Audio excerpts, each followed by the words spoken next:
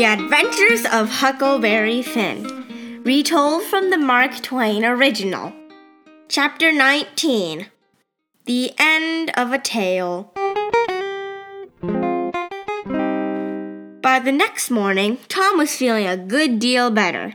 He woke up while Aunt Sally and I were in his room. "Why, I'm home," he said, looking at me.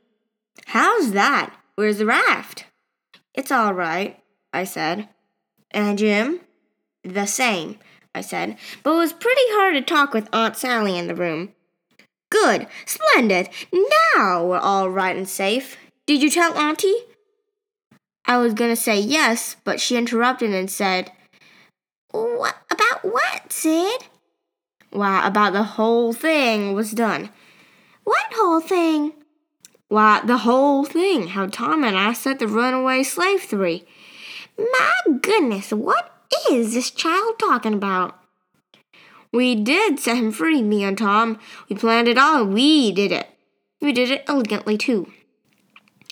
Then he told her all about our weeks of planning and how we took all those items from the house and left those letters and drawings, and how the men had chased and shot at us. "Well, I never heard anything like it," he said. "So it was you little rascals. You scared the ones who made all the trouble and scared everyone so much." She was very angry, but Tom was so proud and joyful that he couldn't contain his happiness. Of course, he wasn't so happy when he learned that Jim wasn't free anymore. He sat up in bed and demanded that they set Jim free. "He's as free as anyone else," he said. "What are you talking about?" "I've known him all his life, and so has Tom. Old Miss Watson died 2 months ago. After Jim left, she felt terrible wanting to sell him. She left him free in her will." "Why on earth did you go through all that effort to help him escape if you knew he was already free?" "For the adventure of it, of course," he said. Then he stared at the door and said, "Aunt Polly!" And there she stood, looking as sweet and friendly as an angel. Aunt Sally ran to her and they hugged and cried. I crawled under the bed. Aunt Polly said hello to Tom, and Aunt Sally said, "That isn't Tom, it's Sid. Tom was here just a moment ago. Where was he now?"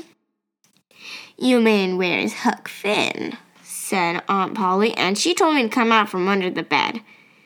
Well, it all came out then. Aunt Polly told her sister and Uncle Silas about me. The letter that Aunt Sally had been about to read before Tom came back was from Aunt Polly. She was writing to them to tell she was coming to visit. She had heard that Tom and Sid were both here. She knew Sid was back home, so she wanted to see what was really happening. We had Jim out of his chains in no time. When Aunt Polly, Aunt Sally, and Uncle Silas learned how much Jim had helped with the doctor with Tom, they made a great fuss over him. They gave him all he wanted to eat and a good place to stay.